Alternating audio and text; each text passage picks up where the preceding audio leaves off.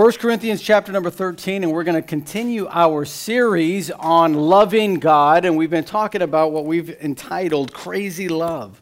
All right, the love of God. What is the love that the Bible teaches that we ought to have? Because if we're going to love God, then you got to know what love is. If you don't know, then there's really no way that you can love God the way the Bible teaches. And so in 1 Corinthians chapter 13, it's a passage that talks about love. It's a passage that really teaches us about the value of love. In fact, it says, though I speak with the tongues of men and of angels and have not charity, I become as sounding brass or a tinkling cymbal. And though I have the gift of prophecy and understand all mysteries and all knowledge, and though I have all faith so that I could remove mountains and have not charity, I am nothing. And though I bestow all my goods to feed the poor, and though I give my body to be burned, and have not charity, it profiteth me nothing. So we learn that there's a value to love. The Apostle Paul here is telling the church at Corinth, listen, love is very important. At the church of Corinth, they were all about the gifts. They were all about your talents. They were all about, look what I can do.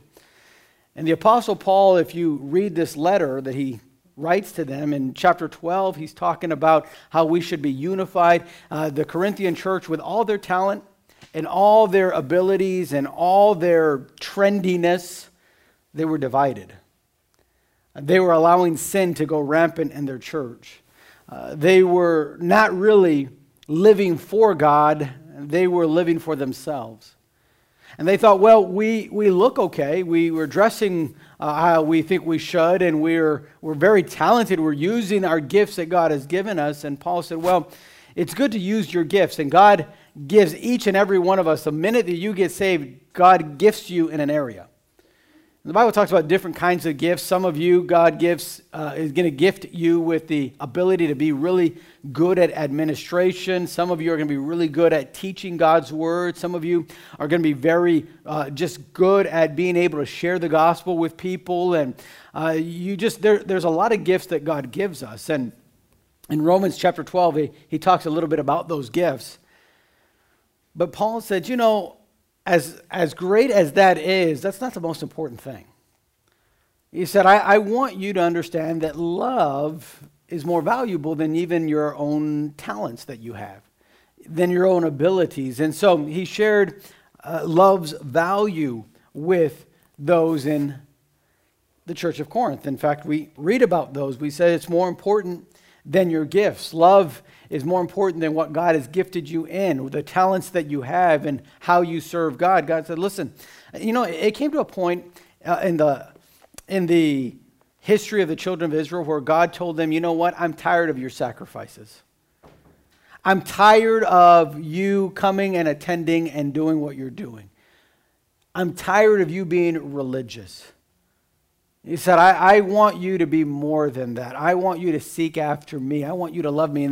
In the book of Isaiah, that's what the prophet Isaiah said. He said, God's tired of all of this religious life. I want something sincere. I want something real. And that's what love does. When you have true love, when you understand love, and when you begin to love God, you begin to realize that it's more than just about being at church. Now, I'm excited that you guys are here. I'm glad because this is a right decision for you to make. It's good to be here. It's good to be around God's word. It's good to hear what his word says and to apply it into our lives. But if you're here just because there's no other place that you can be, but you'd rather be there, if you're here because, well, I just need to score some points with God so things will come out right in my life, then you're here for the wrong reasons. And if I could say it this way, God is saying, I'm tired of you coming to church. Can you imagine God saying that? I'm tired of you coming to church. I'm tired of you singing the way you're singing. I'm tired of you opening your word, my word the way you're doing that. He said, not because I don't want you to sing to me, not because I don't want you to open my word and read it, not because I don't want you to be in my house. He said, but I'm sick of the motive behind it. I'm sick of the fact that there's no love there. It's just like, it's what you do. The Apostle Paul here is telling the church at Corinth, just like God was mad at those Israelites back then with their religious sacrifices, listen, God's not happy when you have all these gifts and all these talents, but you have no love. You say love is the primary thing. It's something that God values. We said it's more important than your faith. The Apostle Paul said, though you have faith, it's still more important to have love than the faith that you displayed. It's more important than your goodness, your good works, your good deeds. It's more than how good you can be. And then we said that it's more important than your sacrifice. No matter what you sacrifice for when it comes to God and serving Him, the Bible says love's more important. And God said, I'd rather you love me first than serve me first. You say, why would God say that? You see, because those that love God will serve God. Not everyone that serves God loves God. But everyone that loves God will serve God. There's an order there. There's an order. You can actually come to church and read your Bible and memorize Scripture and do all these things that are Christian and good and still not love God. And that's why God gets to a point where He says, I'm tired of that. I want you to be sincere. I want you to know that your love for me is more important than all of that. Love's value is great. And then what about love's veins? How does love get displayed? And the Apostle Paul starts in verse number 4. He says, charity suffereth long and is kind. Charity envieth not. Charity vaunteth not itself, is not puffed up. We said this. We says, love is patient even when being provoked or in difficulty. That's what it means to be suffering long. It means, hey, be patient. Love is patient. Now, when we're loving God in this way, we're saying, God, I want to be patiently waiting for you. Psalm chapter 27 and verse number 14 says, wait on the Lord, be of good courage, and He shall strengthen thine heart. Wait, I say, on the Lord. That waiting on the Lord is a love for God to say, I'm going to be patient even when I'm going through this trial, even in this difficulty, I'm going to be patient. That's loving God. That's how you can love Him. And then we said loving God is doing good to others around us and reaching out in action. That's what He means when He says, and love is kind. Kind is an action. To be kind to someone is something that you perform for them. And he says, when you love someone, it's doing good to them, reaching out. And when you love God, it's saying, listen, I'm going to do good for God. Reach out in kindness. And then we said that love is celebrating what others have instead of hating them for it. He says, charity envieth not. And envy is something that as human beings we can do so easily. You ever been on Amazon scrolling and just envying? Or you see somebody at school or you see someone at church and you go, man, I wish I had what they have. Why can't I have what they have? And envy is saying, I want that, what they have. Not something like it, that could be jealousy, but instead hating somebody for what they have. Love does not do that. Love is accepting for what we have. It's content. In other words, God, I'm going to be content. As I love God, right, that means I'm going to be content with what I have. I'm not going to be hating what God is giving others, but rather I'm going to be content with what God has given me. And then we said that love is seeking to uplift and edify others, but not himself. It says it's not puffed up, right? It vaunteth not itself. That means it looks to edify, uplift others, not us. And loving God means I'm going to exalt Him, not me. And then not puffed up means love is humble and recognizing it's not about ourselves. That's what he means. He says someone that is loving, when someone is acting in love, they're saying it's not about me.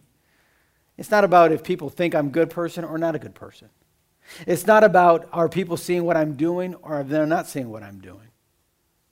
It's not about are they going to recognize me or are they not going to recognize me. Am I going to have the opportunity to do this or that? No. See, love doesn't have those kinds of thoughts. Love is all about others, not myself.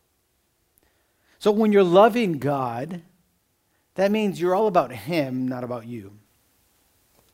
It's interesting that whenever I've done counseling, and I've done quite a few counseling over the last 13 years, but I have found this in almost every counseling session that I have done, whether it be with teenagers or whether it be with adults, whether it be with people that are single or people that are married, I've found this.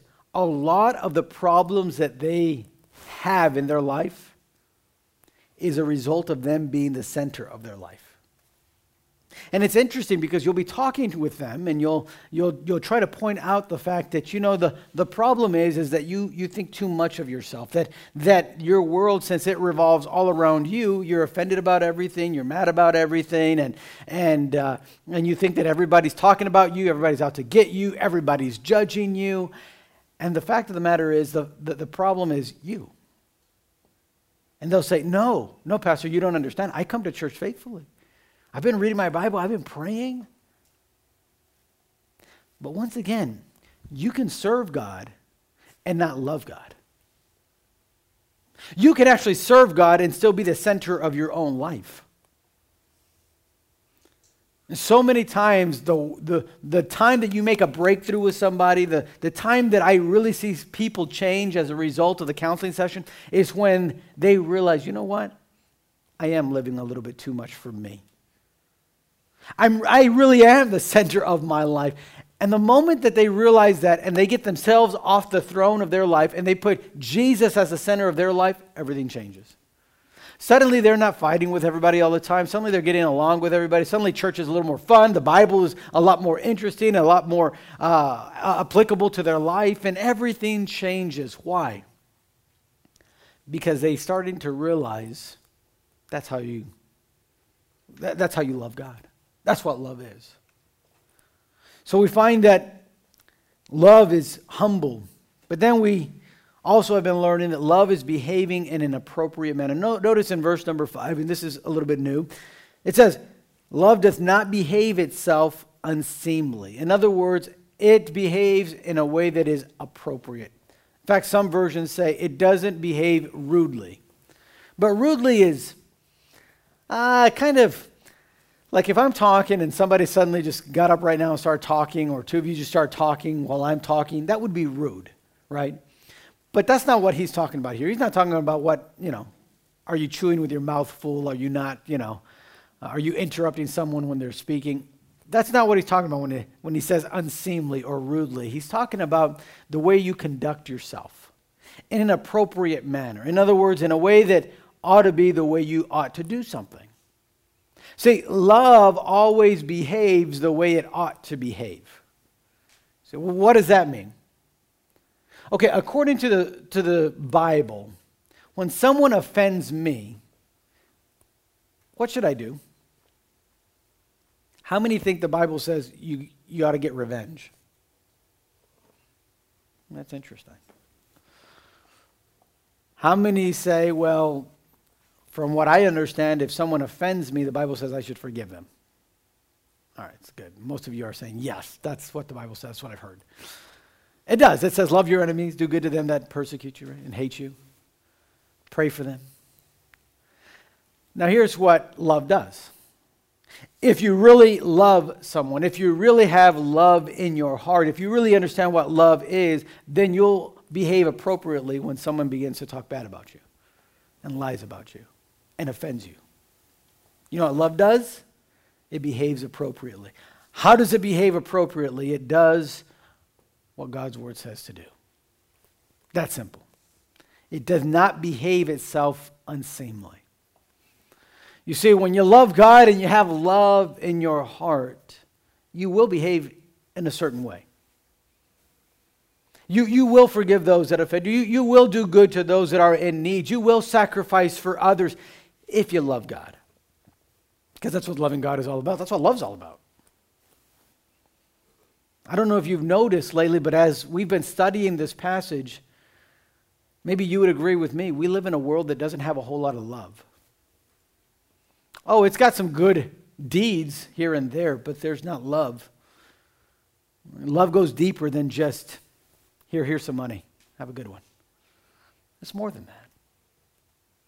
But then he says, love doth not behave itself unseemly, but it seeketh not her own. It's desiring to give more than you get. Love desires to give more than you get. In a season where we celebrate giving, it's interesting, how many times do we think this way? How many times have you thought, I'm going to give mom and dad something more than what I get this year? And that's hard to do. Sometimes we think, giving is monetarily. I don't have a job. How am I going to give them more than they give me, Pastor? That's crazy. There's more to gifts than just money. There's more to giving than just an iPad or an iPod or some material possession. There's more to that. I wonder if you stop to think about and saying, okay, if I love my parents, love always seeks to give more than it gets. I wonder, how can I love them this Christmas? What could you do? You give your time. Maybe you could write a note. Maybe you could pray with them or just talk with them. It's amazing what love will lead you to if you really love. You see, when you love God, it's not about, if I do this, is God going to bless me? When I was a teenager, I thought like that a lot. I used to think, oh man, I got to behave that way, we'll win the game tomorrow. I better do things right so that girl will say yes to me when I ask her out. You see, because it's almost like karma. You do good, you get good. But the Bible doesn't teach that. That's not love, by the way. That's selfish. If I'm helping you so I can get something in return, that's not love, that's a transaction. Right? I mean, I got online for Apple to buy this. Apple didn't give me this out of the goodness of their heart. Apple wasn't like, you know what we need? We need more youth pastors that have iPads. That's what we need. No, that's not what Apple was thinking at all. Apple said, hey, you give me the money for this and we'll send it to you in the mail. There's no love there. It was just a transaction. It's business. That's what we do. So many times, young people, what we do, we say, oh, I love you. But you're really asking, what am I going to get out of this? But love doesn't do that. That's what the Apostle Paul says. It seeketh not her own. Love's not looking to get. It's just looking to give. And then it says, it's not easily provoked. It's doing right even when having been wronged.